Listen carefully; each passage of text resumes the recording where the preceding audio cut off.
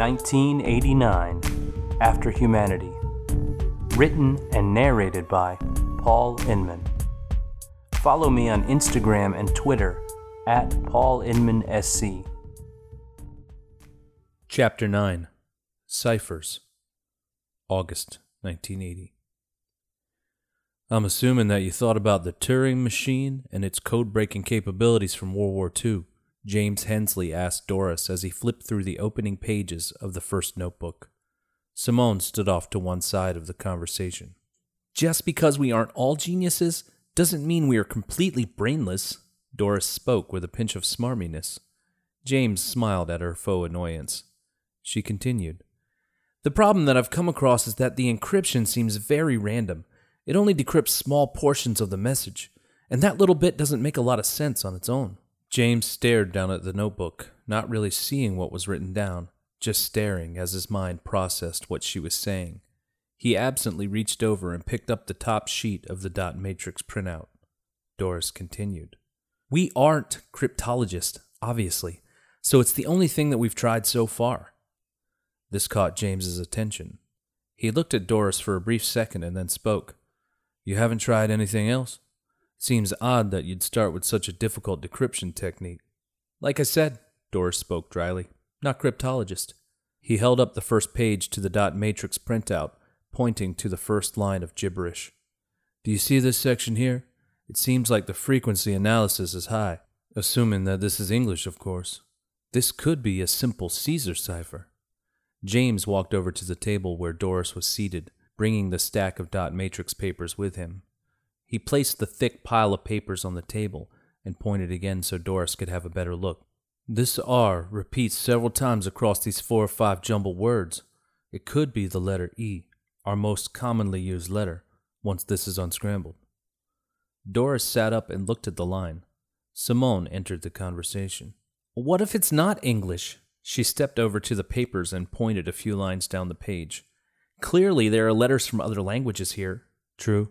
But for now, with this section, let's assume it's English, at least as a jumping-off point. Okay, let's assume, Doris said. Most of us only have a cursory knowledge of ciphers. I know the Caesar cipher was used by Julius Caesar, but I'm not really familiar with how it works.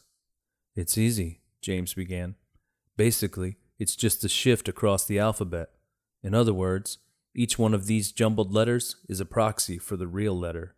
If we make the assumption that the letter R truly represents the letter E, it would mean that we've shifted all 26 letters the same distance from R to E. James glanced around, looking for a scrap of paper, and settled on the notebook he'd held earlier. He flipped to the back and found one of only a few empty pages and began to scribble out the English alphabet. He circled the letter R and put a triangle around the letter E. This is where we start, James said, pointing to the circled R. And this is where we want to go. Again he pointed, this time to the E inside of the triangle. You just count how far to shift. You can either go forward, moving back to the beginning once you've reached Z, or backward until you get to the E. James counted to himself. 13, he said aloud. That's how far we shift. In this case, the distance was the same in either direction. He wrote a second instance of the alphabet under the first, starting with the letter E underneath the circled R, and worked his way in both directions until he had a full, shifted alphabet. James chuckled. Unbelievably, this is even simpler than the standard Caesar cipher. Check it out. It's exactly 13 in either direction, which means every letter lines up with the same letter as the other iteration of the alphabet. See? He pointed to the letter P on the top version of the alphabet, then slid his hand down to the letter C underneath it on the shifted version of the alphabet. P lines up with C if we start from the source alphabet. And, he moved his hand again, we can see that in the shifted alphabet, the letters C and P line up as well. It's deceptively simple. Sure it is. Now we just have to line up the correct letters. Simone was excited about this small breakthrough. She took the notebook from James, tearing out the piece of paper where the cipher was written, and placed it to the side. She flipped back to the beginning of the book where she jotted down the scrambled letters the previous day. She grabbed a pen and underlined the section in her notebook that corresponded with the first line from the dot matrix printout. It read, GURFR, QRFVTAF, JVYY, NYGRE GURPBHEFRBSUVFGBEL. Simone referenced the shifted alphabet James created and began writing the real letters over the proxy versions. She went one letter at a time instead of one word at a time, replacing all the G's with T's, all the U's with H's, and so on. This process only took her a few minutes. She read the sentence to herself and stared up at James and Doris in confusion. "What does it say? Anything?" Doris anxiously asked. Simone slid the notebook over to her. James leaned over her shoulder, craning his neck for a better view. Written above the proxy letters was a sentence that would change everything. "These designs will alter the course of history." What could that mean? James pondered. "It means we need to get Dr. J," Simone responded. Dr. Tadashi Jinochi read the words aloud. "These designs will alter the course of history." Dunning sat across from him at a large desk in the center of the room. He leaned back in his chair, put his arms behind his head, and spoke slowly. "Correct me if I'm wrong. You're telling me a 15-year-old broke the code that 3 working professionals, top of their field, mind you, and an intern, my own niece, couldn't break. A 15-year-old who was in our top secret research and development labs without my knowledge." "Mr. Dunning, sir." Dr. Jinochi was cut off before he could finish. "We need to get him on the payroll." Dunning leaned forward and pressed the intercom switch on his phone. After a short beep, he spoke. "Mrs. Freeman, will you call downstairs to R&D and bring up the boy named—" He let go of the button and shifted his focus to Jinochi. "What's the kid's name?" "His name is James Hensley." Jinochi stumbled through the words. Dunning pressed the intercom switch once again and waited on the beep. "Mrs. Freeman, sorry about that. His name is James Hensley. Have him come upstairs and get started on paperwork for hiring. For now, we'll call him a part-time hire. Can you get this buttoned up within the hour?" Mrs. Freeman spoke without hesitation. "Yes, sir. I'll get on it right away." Dunning did not thank the woman. Instead, he released the intercom switch and turned his attention back to Tadashi Jinochi. "What else do you have?" Dunning requested. "Simone and James are breaking the code by hand. Mr. Mackenzie is working on writing a program that can help decipher the simple code so we can process the massive amount of information faster." "Great," Dunning absently replied. "Now the question becomes, how did we get this information?" Dr. Jinochi didn't respond to Dunning's question because he didn't have an answer. Somehow, the machine transmitted this encrypted information, but he didn't understand how it could be possible. The two men sat in silence for a minute longer. Then Dunning spoke. "Have they decrypted anything else?" "No, sir." "Well, get back down there and make sure they do." Dunning spun his chair toward the window, dismissing Tadashi Jinochi. In research and development, Simone had the letter-filled notebook decrypting as many of the coded words as she could using the Caesar cipher James made.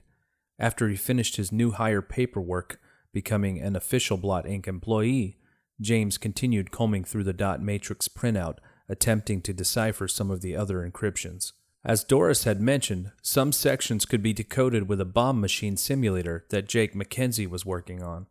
The original bomb machine was made famous during World War II as a way of deciphering the German Enigma machine codes. Now, some 30-plus years into the future, those calculations could be computed by a crudely written simulation on any computer. James noticed early on that the encryption was limited to the equivalent of the Enigma's native settings, where the simulated rotors were all set to 1, making short work of the small portions that were encoded this way. The deeper James dug into the seemingly random letters, the more diverse the codes became.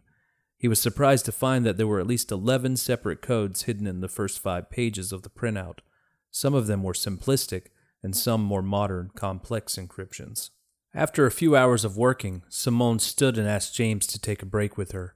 He rubbed his eyes, gathered his pages, and happily obliged. They walked from the basement R&D lab to the first-floor vending machines. As they walked, they made small talk. "How long have you lived in California?" Simone asked. "Is it that obvious I'm not from here?"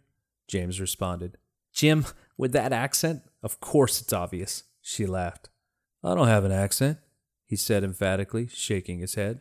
Maybe a little one, he conceded with a light smile. Well?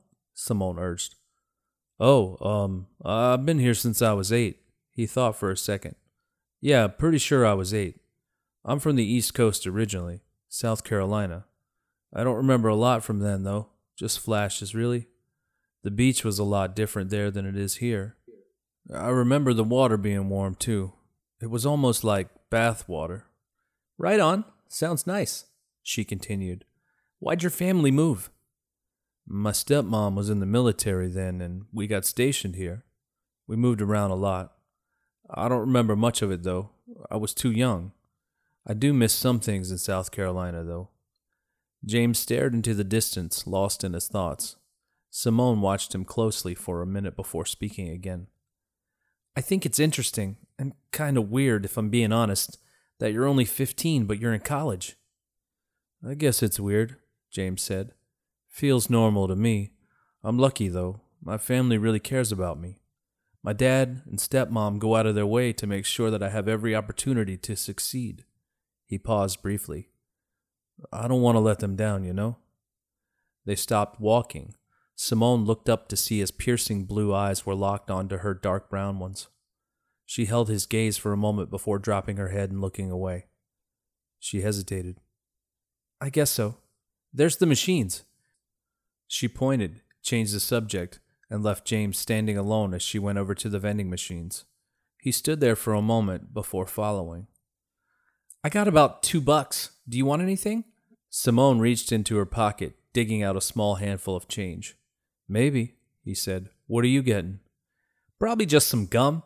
They have my favorite kind, Winter Mint Pops. It's really a great gum. It doesn't lose its flavor too quickly, and the wrapper has a pretty cool brain teaser with it. Never heard of it. James looked through the glass to the goodies beyond. I'm more of a candy bar kind of guy. Simone deposited a few quarters into the machine.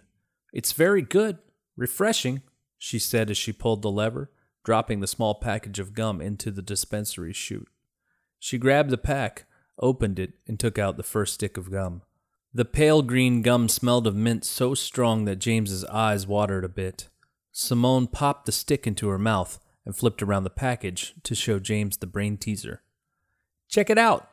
She chewed the gum loudly, chomping her way through it as if it was a piece of wood and she was a beaver. It looks like for this one, you just fold the corners in and then fold it over for surprise. James watched as she folded each end of the small foiled paper into itself. Each corner had an abstract bit of ink splashed across the edge of the wrapper. As she made the final crease, he noticed a new picture reveal itself from the separate parts of the drawing. Simone continued to talk, but James stopped listening. His eyes darted from the gum wrapper in her hand, up, to the left, then back to the small paper, as his brain furiously opened mystical doors that held answers to some unknown problem. Simone, he said, cutting her off mid-sentence. Hold on a sec. Rude! She made a disgusted face, but then noticed his face was contorted in thought. He lifted his hand, touching the tips of his fingers to his forehead, and mumbled to himself. What? She asked. What is it? You're a genius. He turned on his heels and started running down the hall toward the stairs that took him back to the basement R&D lab. What the hell? She yelled, pocketing the pack of gum with the empty wrapper, and took off running after him. You've been listening to 1989, After Humanity, written and narrated by Paul Inman. Follow Aubrey and Drake on Twitter at TMC Restores, and follow me at Paul Inman SC. Please rate and review on Apple Podcast and anywhere podcasts are available. It really helps. Email 1989afterhumanity@gmail.com with any feedback. If you'd like to support the podcast, please go to ko-fi.com/Paul Inman. That's ko-fi.com/Paul Inman.